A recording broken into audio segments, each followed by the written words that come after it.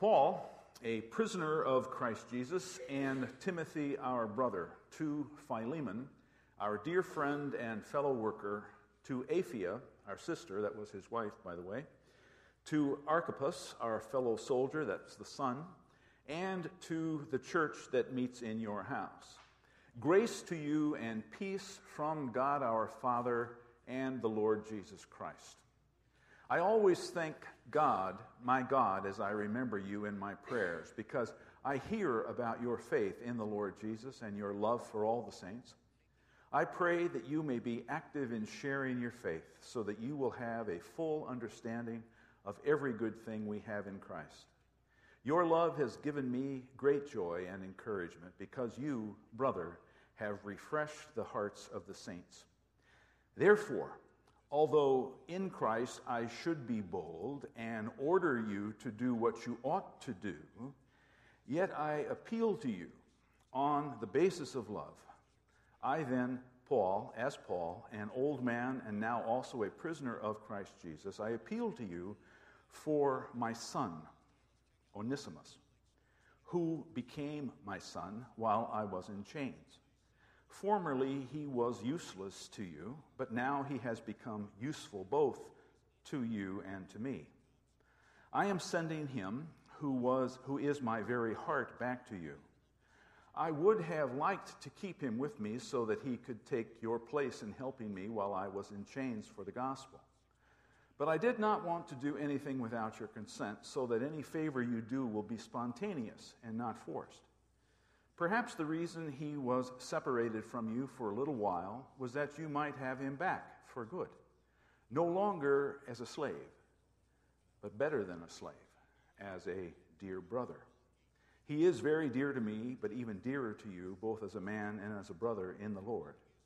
So, if you consider me a partner, welcome him, as you would welcome me. If he has done you any wrong or owes you anything, charge it to me. I, Paul, am writing this with my own hand. I will pay it back, not to mention that you owe me your very self. I do wish, brother, that I may have some benefit from you in the Lord Jesus. Refresh my heart in Christ. Confident in your obedience, I write to you, knowing that you will do even more than I ask. And one more thing. Prepare a guest room for me, because I hope to be restored to you in answer to your prayers. Epaphras, my fellow prisoner in Christ Jesus, sends you greetings, and so do Mark, Aristarchus, Demas, and Luke, my fellow workers. The grace of the Lord Jesus Christ be with your spirit. And people of God, this is the word of the Lord. The letter to Philemon is really very, very unique among all the letters that Paul has written. All of the other letters in the New Testament that Paul wrote were written to churches.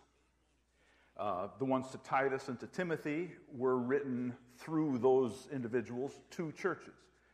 And all of course, the Galatians, the Romans, the Corinthians, those were letters written to churches. Philemon alone, of all the New Testament letters from Paul, was written to one individual as a personal letter. Why that is, there's been a lot of speculation over all the years. A very interesting theory came out in about 1930 out of the University of Chicago School of Divinity. There was a scholar there who did some research on this and discovered that while during the time when the New Testament canon was being assembled, and they were deciding, okay, what's in, what's out, what is authoritative, what's not. And they did that, I believe, and I trust you do too, by the leading of the Holy Spirit.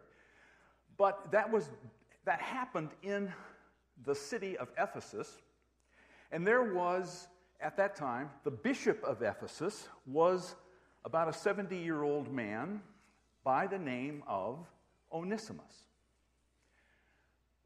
That's no proof that it's this one and the same Onesimus. And that through his influence, him saying, and again, by the power of the Holy Spirit, I want that book in the canon. I want that as a part of God's Word to us.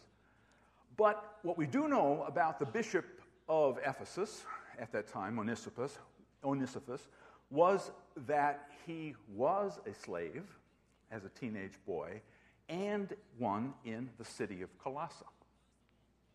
It's tempting and may even be likely. There's a couple of other evidences that are similar to that, a little more complicated, and I won't get into them. But whether or not this Onesimus is the same as the one who was vital and very important in the assembly of what goes into the New Testament and what doesn't, the fact that this is in here is a wonderful, wonderful thing for us. Because it shows what we were talking about earlier, the role of the gospel in the transformation of not just people's lives, people stepping from out of darkness into light, not just people getting saved, being born again, but the role of the gospel in the transformation of society. And we're going to see tonight, I believe, that what we have here in Paul, who does this thing that, today we say, how could he do it? Didn't he know that the seeds of abolition of slavery are inherent in the gospel? That he wrote Galatians 3:28, in which he said, in Christ all are one, male, female, slave, free, Jew, Gentile. It doesn't matter anymore because of Christ. Because of this new thing that has happened on history's stage. In the history of the world, there is now a crucifixion and a resurrection that have the implications of that are vast and far-reaching, to the point where there will one day be no discrimination about who's slave, who's not, who's woman, who's not, who's Greek, who's Jew, it won't matter. We are all one in Christ. The seeds of that great leveling that the gospel brings, are in the gospel. But yet here in this little letter, Paul does what a whole lot of people think is a contradiction. He sends a slave, an escaped slave, back into slavery. Sends him back to his master. And a lot of people over a lot of years have wondered, how could he possibly do that? How could that possibly be?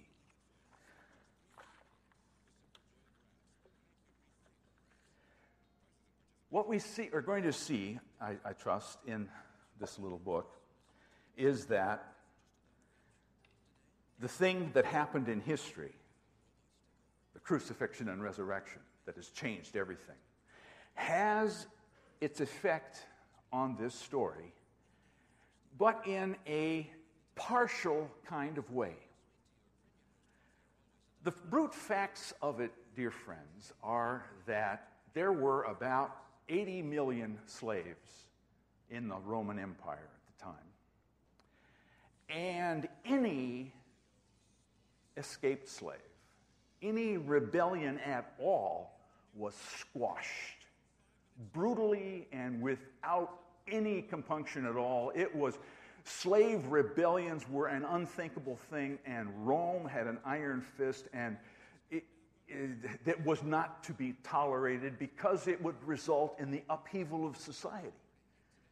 There would be, if the slaves were all suddenly set free, and that was one of the arguments in the United States just 150 years ago, that we can't do that. We can't set the blacks free because the whole economic system's just going to go in chaos. There was all that kind of thing.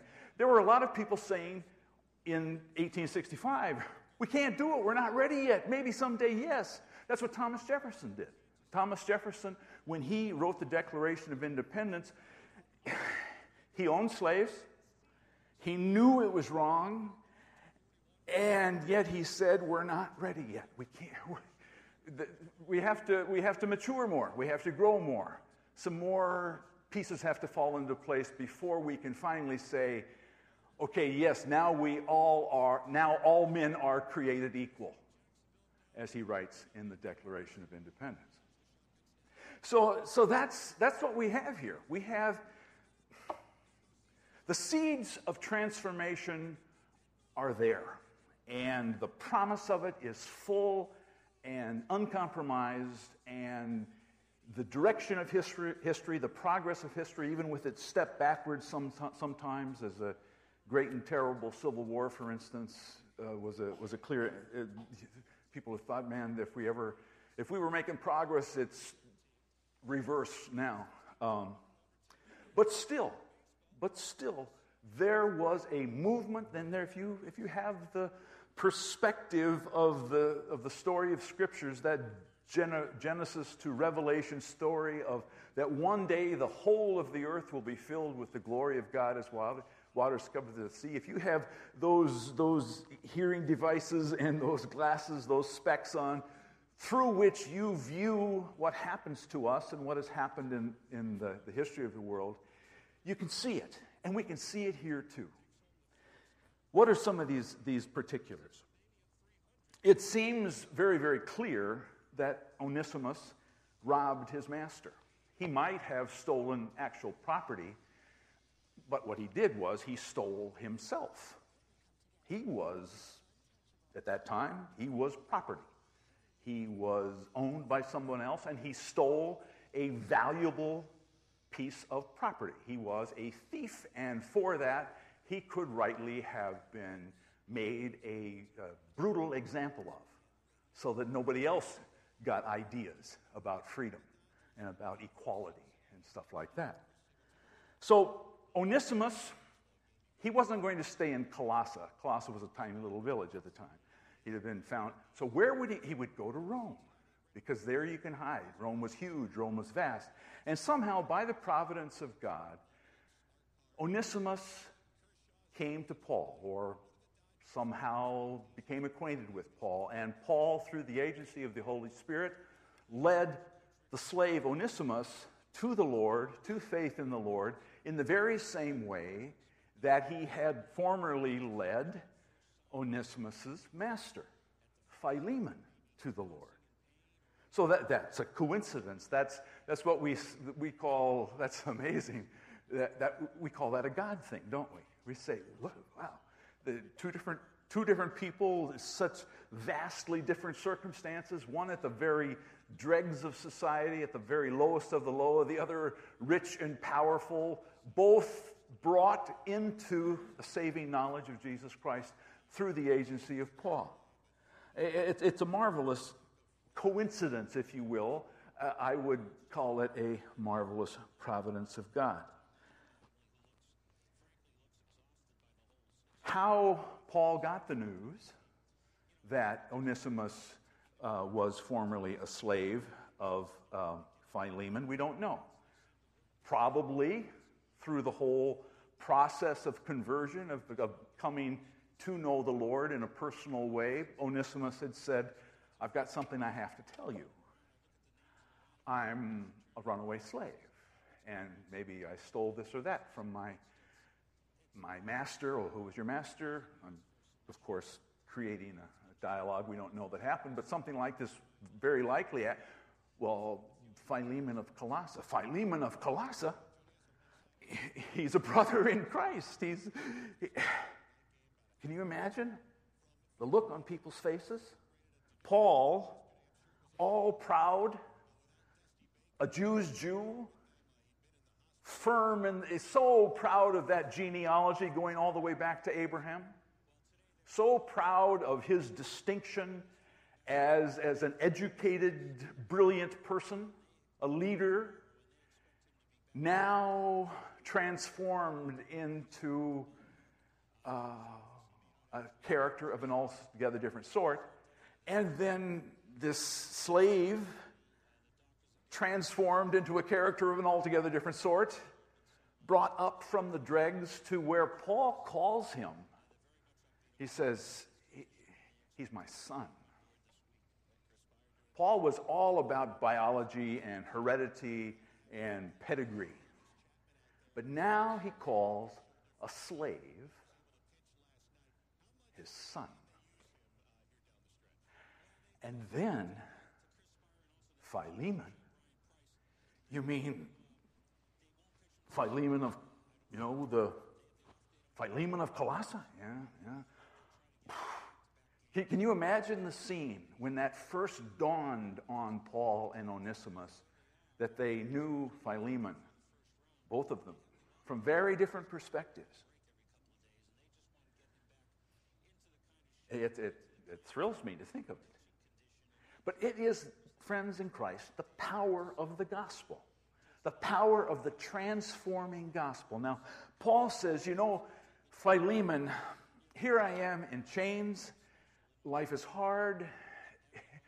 In my dreams, I would love for him, Onesimus, to be able to stay with me and help me like you used to. And so Paul gives voice to that. It's a human. He says, I have needs, and he could help me. But Paul says, but I'm sending him back to you. I'm sending him back into slavery. And he knew full well that Philemon could do anything at all that he wanted with Onesimus. He could make a brutal, frightening example to any other of his slaves or any of the slaves of the city of Colossae that you don't even think about running away. He could have done that. And Paul well knew that he was sending this now son, this loved person, whom he had been in the leadership of transforming into a son, a brother in Christ. He was sending him back into a frightening situation. But he sends him back and says, even so, and sends him back. How could he do it? How could he do it knowing that now this Onesimus was now kinfolk? Not a slave, but kinfolk. Part of the now spiritual pedigree. Beloved, a son. How could he send him back into what might likely be a certain and terrible death and much, much suffering? How could he do it? Well, he trusts the resurrection. He says there is this other thing that stands in the middle of this whole trinity of you, me, and Onesimus and Philemon. There is the resurrected Christ who makes all things new, who has changed the game entirely. It is a new situation. And so in verse 16, Paul says, I'm sending him back to you, no longer as a slave, but better than a slave, as a dear brother. He is very dear to me, but even dearer to you, both as a man and now, Philemon, your brother, this former piece of property. That was radical thinking. Paul didn't say, okay, we need to end this hated institution now. Slavery has to end because it's just wrong, and it will destroy the lives of many. Paul didn't say that. Some of us wish he would have, and maybe had led a powerful revolution, and that all people everywhere would be free always. But Paul didn't do that. Paul recognized that the gospel wasn't entirely about bringing revolution and changing society instantly into the sort of place that he thought it ought to be. It wasn't a call to instantly apply Galatians 3:28. The day is coming when there's no such thing as all these divisions, these social divisions, male, female, slave, free, Jew, Greek. It doesn't count. He wasn't about leading a revolution that was going to instantly apply that. And so he sent Onesimus back into slavery, but with an incredible difference, with an amazing transformation. He says, I'm sending him back to you no longer as a slave, but as a brother. And friends, that kind of transformation does not happen outside of the new life in Christ. It cannot be. And I guess in terms of application for us tonight, in the instances of life where you look at your life, look at your week, look at your day, and say,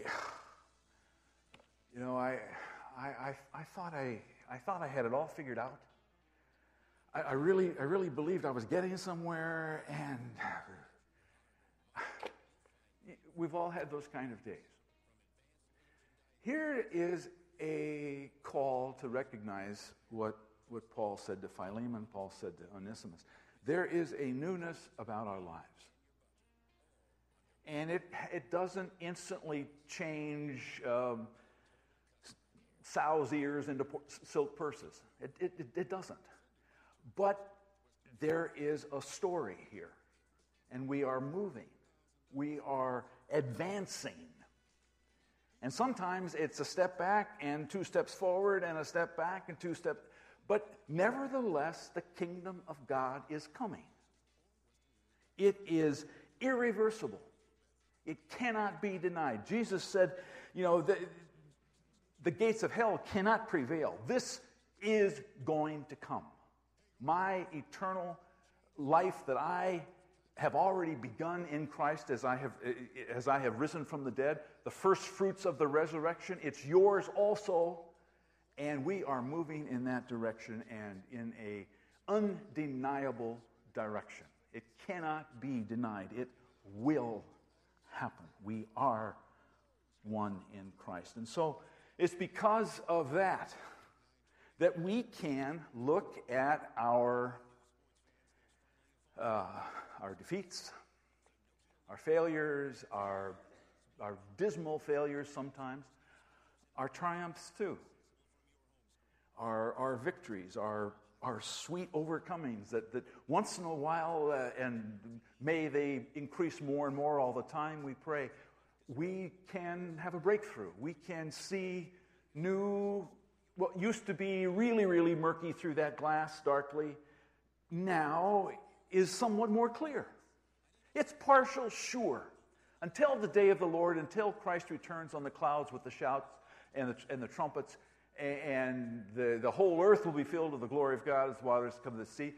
There is enough of the world being filled with the glory of God. And I would claim for you and ask you to claim for yourself that insofar as your heart is given to Christ, insofar as this new life, faltering and sometimes unsteady, though it sometimes feels, if that is yours, then you have this newness. You are a part of the territory of the whole creation that is filled with the glory of God. And our hearts, as we look to Christ, as we trust in Christ, and insofar as we look to Him and trust Him in faith, knowing that the eventual outcome of this story is certain and sure and true, and that I are a part of it, and there is no denying it, not ever,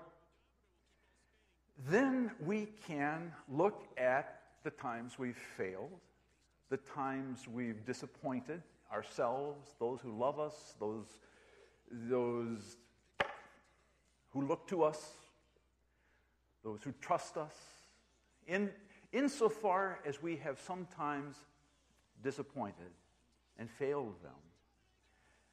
Yet, even yet, partial though it is, there is a greater truth that trumps that one. And I would urge you, insofar, and especially if you're struggling even now, even lately, with something that seems to say, no, back. Don't forget about it. It's not the truth. It's not for you. If there's something that's clawing at you like that, I would urge you to hear the gospel in this story. Paul is saying, we have overcome, and the victory is ours in Jesus Christ. There's two, then, brief though the letter is, two wonderful stories of transformation. A transformation of a slave owner, proud and wealthy and affluent, into a brother. And the transformation of a slave, low down and miserable and frightened all the time, into a son. And then Paul says to Philemon this beautiful thing: if you receive me as a brother, this one's my son. And I'm sending him back to you that way. So Paul didn't say, okay, we're going to end the hated institution right now because it's wrong. And I certainly believe he knew that. But he did say, we're going to change it. At least in this little bit.